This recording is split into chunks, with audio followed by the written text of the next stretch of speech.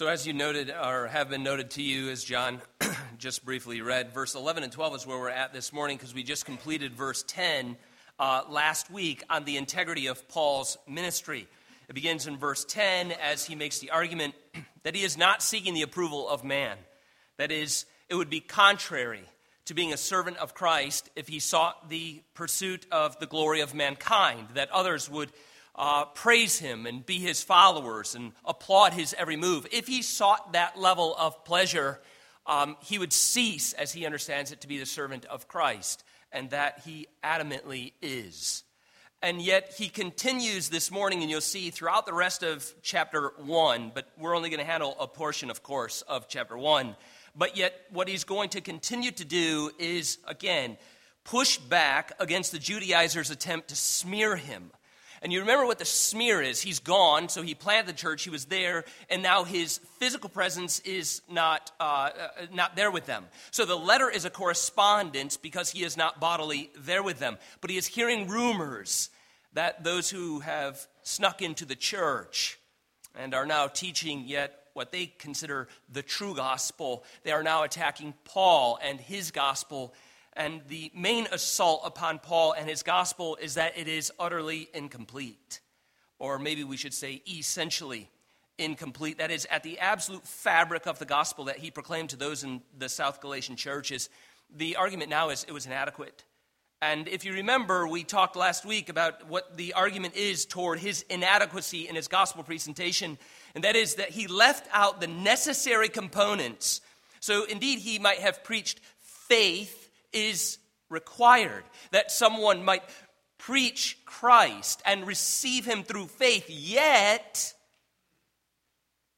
Paul failed to add the essential components that go along or are in tandem to faith, and that is circumcision of the flesh and certain elements of lawful Mosaic observance. If you fail to add to the gospel these two components, you fail to preach the gospel, as Paul has done. That's the argument that's taking place in Galatia. And they said, well, again, Paul would have to ask, certainly, why would I leave those components out? If they were a necessary component, what was the angle in me seeking to leave them out of my proclamation before you? What would have been the goal of that? And that's where the argument from verse 10 comes from. Obviously, they said, well, because you were seeking the pleasure of men. It was a cheap trick that Paul had pulled on everyone. He's the basic preacher who comes along and tells the people what they want to hear. So Paul hears of this, and that's what verse 10 is. He pushes back again. For am I now seeking the approval of man? When did this begin? Am I now that individual who I'm seeking the approval of man? You hear about me all over the place, preaching a gospel that people simply want to hear? Or am I to please God? Am I trying to please man in the life that I'm leading, in my apostleship? When I was with you, as you have heard since I've been away from you, is that what I'm doing? Because if I am still trying to please man, or if that were my ambition, let me be clear to you as I would understand that, and to the Judaizers, I would not be a servant of Christ. As we looked at that polemic last week, as Paul refutes the claims, this absolutely cannot be. He rejects it on its face. He appeals to the Galatian church in verse 10 to a shared historical awareness, if you remember. You remember he says, am I now, in contrast to before? I was not accused of that when I was with you at the first. And in fact, you remember what it was like when I appeared to you at the first. And he articulates that a little bit later. I think it's chapter 4, it's 3, or 4, I think it's into 4, where he says, I came to you in a bodily ailment. I received a beating, and I came to you, and you received me. That was not I received a beating or a stoning because I was preaching the gospel everyone wanted to hear at the time. I came to you in great bodily ailment as evidence that I am not seeking the pleasure of men, but I'm seeking to be faithful in the proclamation of the gospel.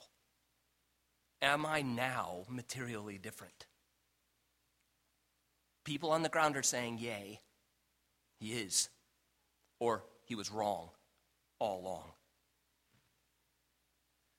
Again, Paul's argument is going to consistently be, and we're going to move the argument forward, but again, it is at every pass. If you look at the book of Acts, where Luke has recorded the missionary burst of the church in the first century, that's the book on mission of the book of Acts, and you see Paul's missionary journeys in there, he is going to argue every pass, I have never,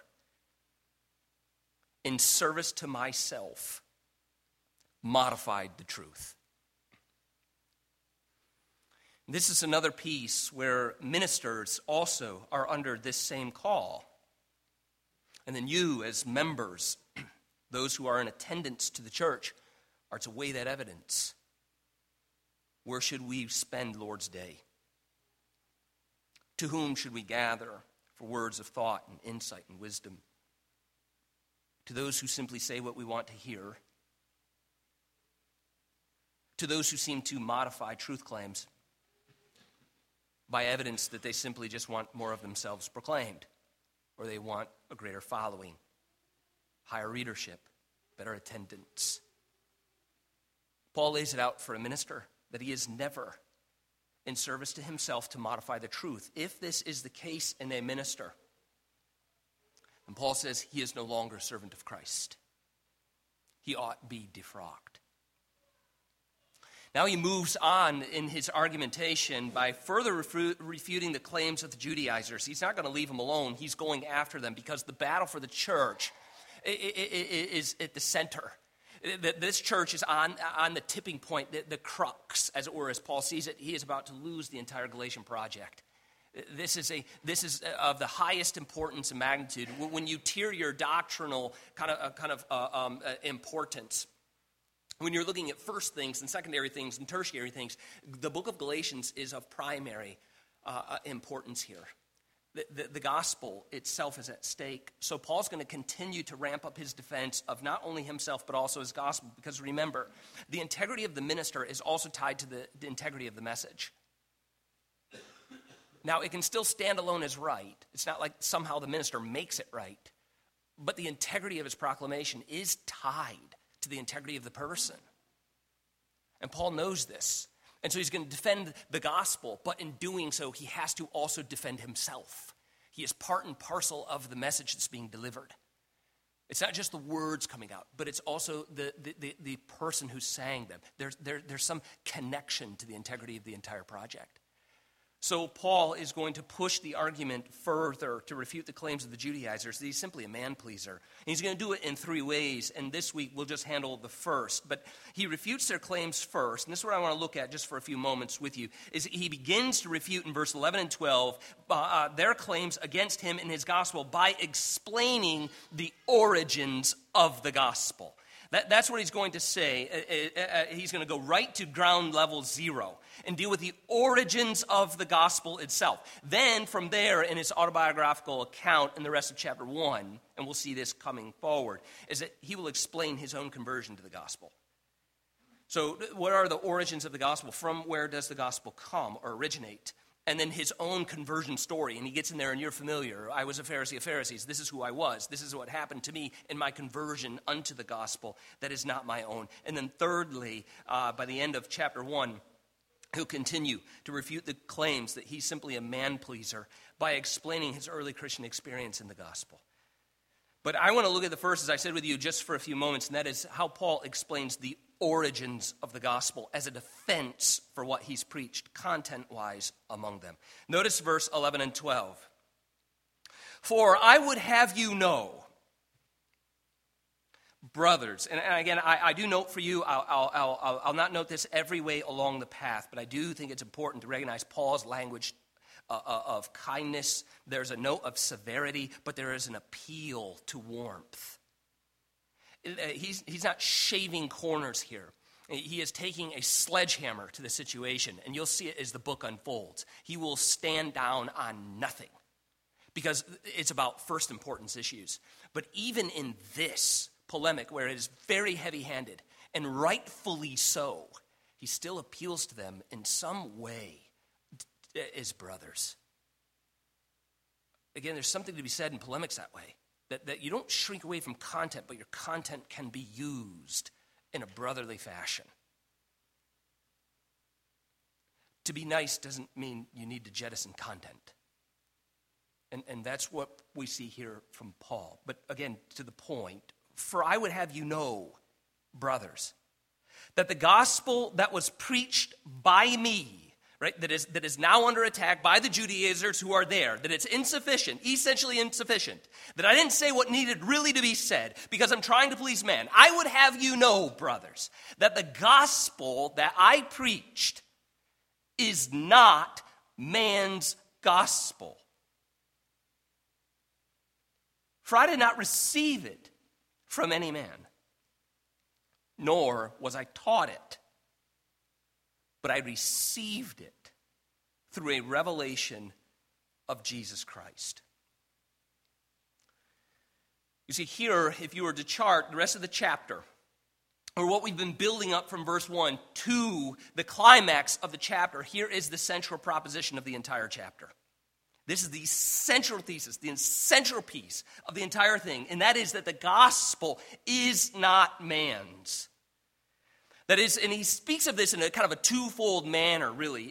Two kinds of senses carried by saying, this does not belong to man, neither is it of man in its origins. That is, on the one hand, as Paul is going to make clear, the gospel is not a simple commodity which can be modified to meet the tastes and preferences of each consumer. This is his argument. It doesn't principally belong to man. And then we'll get to the second sense, is that it is not of man, but it doesn't belong to man. It's not a simple commodity that we carry about ourselves, and we go along to others, and we listen first of what they want to hear, and then we modify the contents in order to meet the palate, to change the preferences so that they meet the consumer demands. I would have you know, brothers, that is not even how it works. Let alone that I am being challenged and accused of doing such. Paul has already said earlier in the letter at the outset, that kind of commodity, the idea that the gospel is a thing that can be adapted and modified to meet the consumer's needs. Paul has already made clear in the text that which is occurring in that manner is not a gospel at all. That's an important piece as we critique ministries, or we critique podcasts, or we critique articles, and we look at various ministers in their office. It's a necessary work of the church to evaluate presentations of the gospel. Because again, to modify it is to lose it. We must be clear on what the gospel is. And it's important to note that if the gospel is something, then it isn't everything. Speaking of gospeling this or gospeling that, if the gospel is something, then it can't be everything. It's not a commodity. It doesn't work like that. And when it becomes that in the life of the church, then it ceases to be a gospel at all. To be clear, in the summary, and we'll see through the book, very clear presentation of what the gospel is in great contrast to what it is not as the book unfolds. It's just now picking up energy on the takeoff runway. If you were to think of the book as a plane, it's just now turning on the jets. It's kind of like taxied around, and you're like, okay, good, finally. We were sitting on the runway for the tarmac for like 40 minutes while this person puts her bag away. And then it's finally like, yes, we're moving. Oh, okay, right. And we're squared away, and now we're moving, and we can feel, and the ground is starting to pace. We're at that point in the book. It hasn't quite yet taken off, but it's just now launching. Just now taking off. And so the book will continue to escalate in its theme. And the gospel will continue to get clearer and clearer and clearer along the path. But to be clear at this point, for our sakes, the gospel is the announcement. That's the term gospel. It's a good news. It's a herald announcement. The gospel is the announcement of God's victory over sin and death in his Son, Jesus Christ. This is the gospel. And it doesn't belong or originate from mankind. When we think of it here this morning, and you're hearing the gospel, you just heard the announcement that God has attained victory over sin through the death of his Son, Jesus Christ. That announcement you have just heard is not the invention of the church through her own resources. The church does not create the gospel. The church receives and proclaims that same gospel. When we hear it modified, though we are creating it, as though we are creating it, in those moments we lose it. To be clear, once again, the church receives the good news of Jesus Christ. It doesn't create it. So on the one hand, this is what Paul means, that it is not a commodity. The gospel doesn't even work like this. It does not belong to man. On the other hand, as we think of it in the two senses, I would have you know, brothers, that the gospel that was preached by me is not man's, and that is in the sense of a commodity. On the other hand, it carries a sense that neither is it of man, in the sense that Paul did not simply learn it by the ministry of fellow men. It is that they quarantined him for a season of time, indoctrinated him with the core three principles of life, death, and resurrection, that he simply learned how to proclaim it to a crowd and to help them to modify it to their needs and their felt needs and their perceived needs and be able to ramp it up to create a good following. He'll say, it is not like that. It's not of man in the sense that I simply learned it from the ministry of fellow men or that I received it by the manner of human means at all. The origin of it belongs to Jesus Christ. You see, notice how he says this. It doesn't belong to mankind by commodity or origins. I didn't receive it from any individual man. Nor was I taught it by a man or a series of men. And so he locates the origin of the gospel that he preached to them that is not essentially insufficient, but is wholly sufficient for their faith to terminate on the Lord Jesus Christ. He says, I received it through a revelation of Jesus Christ. When we think of the term, we'll look at this event in just a moment, but we think of the term immediate revelation of Jesus Christ. Paul is appealing to the fact is if his gospel is insufficient essentially, then he received an insufficient gospel from Christ himself. It wasn't a few notes that he forgot to jot down when he was being taught it by fellow men. He didn't leave off circumcision because he wasn't paying attention in class at that moment. He's arguing, I delivered to you what was given to me by immediate revelatory information. Christ literally appeared to Paul, and he audibly spoke to him. Now, I want to pause here just for a moment because I think it's important in our time and place to recognize that this is not how we receive the gospel. I want you to understand that is a distinct work that Paul experienced, and that is not how we ought to conceive of how we have received the gospel. An appearance or an audible voice from the Lord Jesus Christ. Now, there's a difference among Protestants of that view. Is it how some can still yet receive the gospel? For my mileage on that question, is it possible that someone can hear a voice, an audible voice, and receive information that way? Can they receive the gospel through an immediate revelatory work in this day and age? Is it possible? From my knowledge, I'd say perhaps. I can't look into the mystical and define everyone's human experience, whether it be here in the United States or around the globe. Is it possible? Indeed, God is not bound by human means. But do we know decisively that it is his will to work through human means for the proclamation of the gospel? And the answer to that is yes. So, is it possible? I don't think we could say it's not. Is it probable? The answer to that is no. You see, and this is important for us to grasp, not simply so we can debate and argue and create more divisions among us, but it is important that we receive it and meditate upon it, because through this we understand that we need the organism of the church. Why?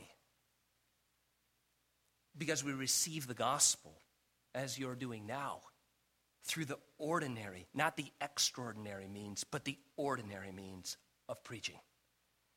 You and I, together, we received the gospel, we heard it. As Paul says, how will they hear unless someone preaches it to them?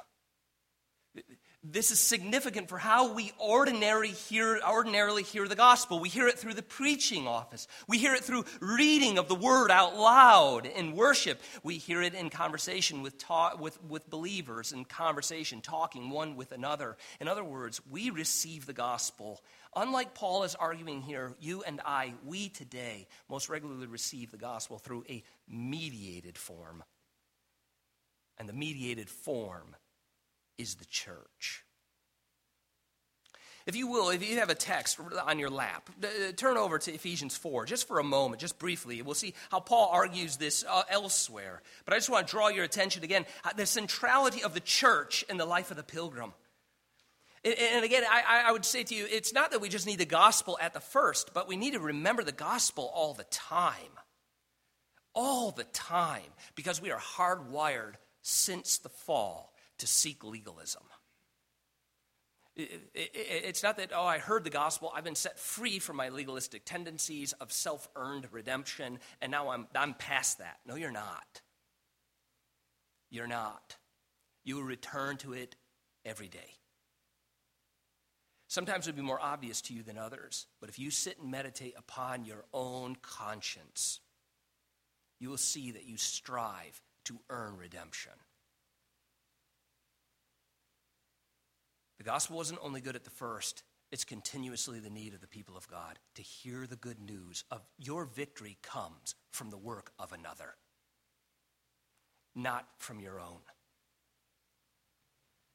And part of hearing that is gathering on Lord's Day, to hear it from your minister, to say it one with another, to sing over it with a jubilant spirit. This is why God gave us the church.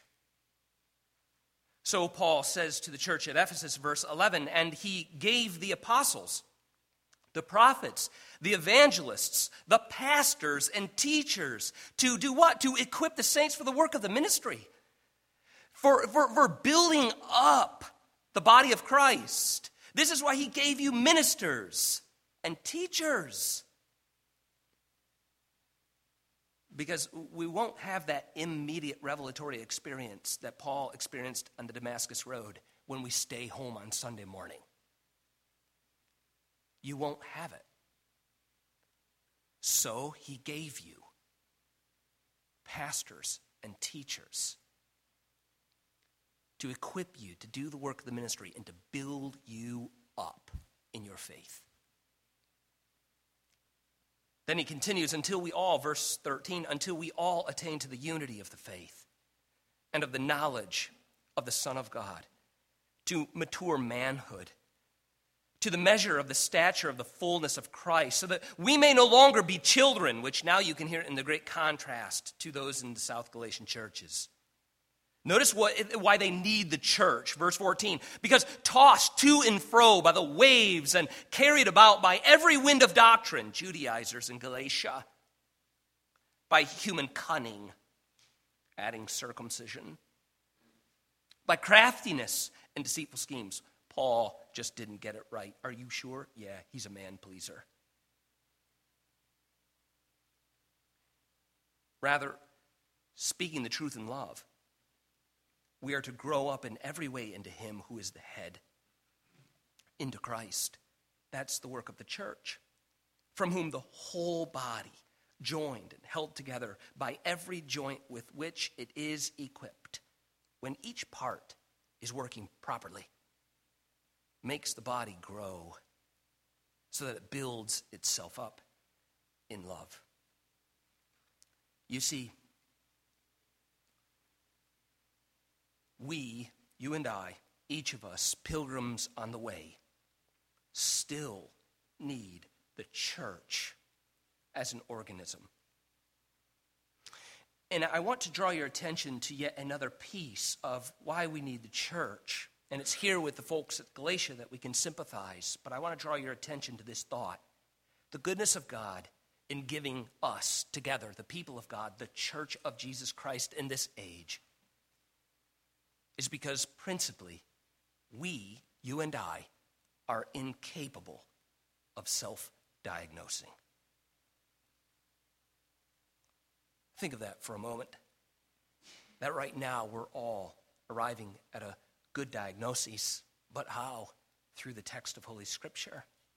You see, whether it's our physical or our spiritual health, we need someone to stand outside of us and tell us the truth regarding our condition.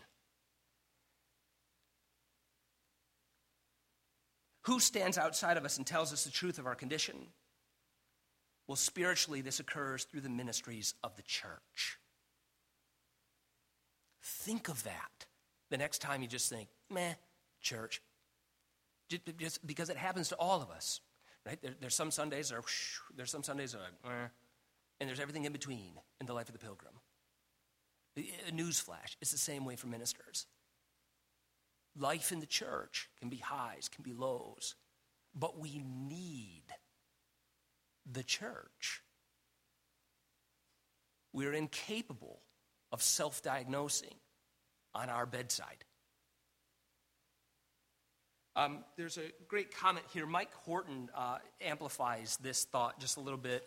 It's a little bit of a lengthy quote. Please listen along. I think it'll benefit you in this thought of self-diagnosis. Horton writes this: I resist doctor's appointments. I think we have a few doctors in the house this morning. We all feel that way about you guys. No. But he says this: dentists would be worse, right? All right. Anyway. I resist doctor's appointments like the plague, pleading to my wife that I know my own issues and how best to treat them. The offensiveness of the inevitable checkup begins with being weighed. I am always several pounds heavier than I am when I weigh myself at home, and the nurse never allows me even to empty my pockets or take off my belt. Forced to face the facts presented to me after my medical exam, I know at that moment that ignorance is not bliss. It can lead to serious problems down the line. And we need physicians, both of the body and of the soul, who are willing to ruin our day. Accumulating teachers who will tell us whatever our itching ears want to hear is even more dangerous than finding a doctor who will make us feel good even when we shouldn't. We cannot diagnose ourselves. When we hear someone who is commissioned by God to deliver his word, after careful preparation and deliberation, our defense mechanisms break down. Our excuses lose their saliency as we are weighed on true scales. As he says there, quite simply, we, you, and I together need the church. But there's a question that remains, Indeed, we all acknowledge, yes, we're here. We know our need at baseline is the organism of the people of God and its ministries to us. But the question still remains, even if we're here physically right now, even though you're here, sitting here, listening to me, the question still remains to each of us on every Lord's Day, and that is this: will we allow ourselves to hear the truth about our condition? Will we allow ourselves to hear the truth about our condition so that we are ready for the good news of Jesus Christ?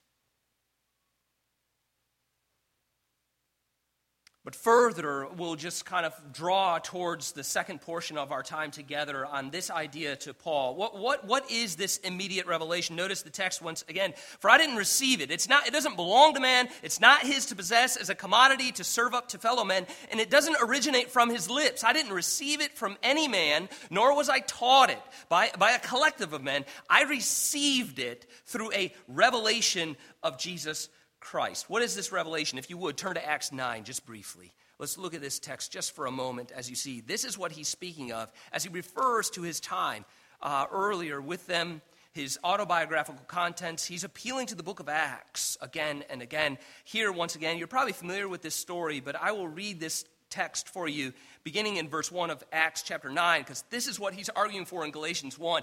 This is how I received the gospel. It cannot be foundationally insufficient. I didn't make it up. Verse 1, you know this story here well, but let me read it for you. But Saul, still breathing threats and murder against the disciples of the Lord, went to the high priest and asked him for letters to the synagogues at Damascus, so that if he found any belonging to the way, men or women, he might bring them bound to Jerusalem. Now as he went on his way, he approached Damascus. And suddenly, this is Paul, Galatians 1. I didn't receive it from a man, but a revelation of Jesus Christ. This is the event. And suddenly a light from heaven flashed around him, and falling to the ground, he heard a voice saying to him, Saul, Saul, why are you persecuting me? And he said, who are you, Lord? And he said, I am Jesus, whom you are persecuting. But rise and enter the city, and you will be told what you are to do. The men who were traveling with him stood speechless, hearing the voice and seeing no one. Saul rose from the ground, and although his eyes were opened, he saw nothing. So they led him by the hand and brought him into Damascus. And for 3 days he was without sight, and neither ate nor drank. Now, there was a disciple at Damascus named Ananias. The Lord said to him in a vision, Ananias? And he said, here I am, Lord. And the Lord said to him, rise and go to the street called Straight, and at the house of Judas look for a man of Tarsus named Saul. For behold, he is praying. And he has seen in a vision a man named Ananias come in, lay his hands on him so that he might regain his sight. But Ananias answered, Lord, I have heard from many about this man, how much evil he has done to your saints at Jerusalem. And here he has authority from the chief priest to bind all who call on your name. But the Lord said to him, go, for he is a chosen instrument of mine, to carry my name before the Gentiles and kings and the children of Israel. For I will show him how much he must suffer for the sake of my name. So Ananias departed and entered the house. And laying his hands on him, he said, Brother Saul, the Lord Jesus, who appeared to you on the road by which you came, has sent me so that you may regain your sight and be filled with the Holy Spirit. And immediately, something like scales fell from his eyes, and he regained his sight. Then he rose and was baptized, and taking food, he was strengthened. I want to conclude with this thought here. It applies to his Galatians 1 apologetic, and that is the end of 19 and verse 20. For some days he was with the disciples at Damascus. But notice verse 20 clarifies this. of what he was doing among the disciples. Immediately, he proclaimed Jesus in the synagogues, saying what? He is the Son of God. You see, this is the event that Paul is referring to in Galatians 1 as an apologetic, for the gospel doesn't belong to men. It's not a commodity, and I didn't receive it simply by other men. I received it decisively from an audible voice of the Lord Jesus Christ himself. I was a chosen instrument by him to preach the gospel to the Gentiles, as I have faithfully done. I was commissioned and sent on my way by the disciples and Ananias. Now, important to note here is the role that Ananias played. You notice that it's Paul saying, I was not taught by men. And if you look carefully at the text of Acts 9, you notice Ananias did not do any teaching to Paul. Rather, he was sent there to baptize and lay hands upon Paul and commission him for the preaching of the gospel. Paul, by referring to his time in Damascus, is not making an argumentative mistake. Oh, you forgot. Ananias told you everything. If we look at the text very carefully, we see indeed Ananias was not a primary teacher to Paul. He was a primary witness to God's immediate work upon Paul. Paul indeed did not modify the gospel that was given him. He faithfully proclaimed that which was given him directly from the Lord Jesus Christ. Luther wisely notes about the book of Acts there on the account of Paul's conversion. Luther makes this comment, and I'm working towards our close right now.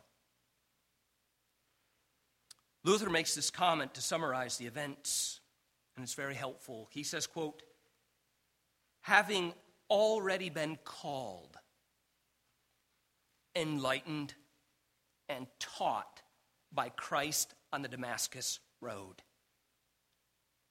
he was sent to Ananias so that he might have the testimony of men to also his having been called by God to preach the gospel of Christ. Again, as Luther notes well, Ananias was a secondary witness to the events.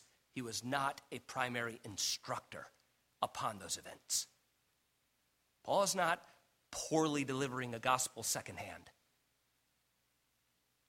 He's giving the pure gospel of the Lord Jesus Christ in primary fashion. I'm giving to you what was directly and immediately given to me. Then in summary or in conclusion to our time together, what do we learn from Paul's defense so far? Again, a little bit of it is history, and yet there is application to be learned. What do we learn about Paul's defense when he says, for I would have you know, to us, that is the people of Redeemer, as we read these texts faithfully and we seek to apply them rightly to our lives? How do we do so when Paul says, for I would have you to know that the gospel that was preached by me, and we can say now inscripturated in these texts, is not man's. For I did not receive it from any man, nor was I taught it, but I received it through a revelation of Jesus Christ. What are we to learn from such a defense of the gospel? I think the answer is this: that Paul, on the road to Damascus, was directly taught by the Lord Jesus Christ that the message for the mission of the church was, is, and forever will be in this age justification through faith alone. Let's pray. Father, I pray that you will enable us to steward this gospel of justification through faith alone well. That we'll be faithful, as Paul is modeling here, as ministers of this church or members of session, that we would be men who prize the gospel as it is given in Holy Scripture. that we would be keen on it so as not to mix it, conflate it, or confuse it with another, but that we would be rigid in our commitments to the inscripturated text, that we'd seek wisely to apply it and make sense of it, to be helpful, even if not relevant, but that we'd be eternally helpful. Lord, help us in this task.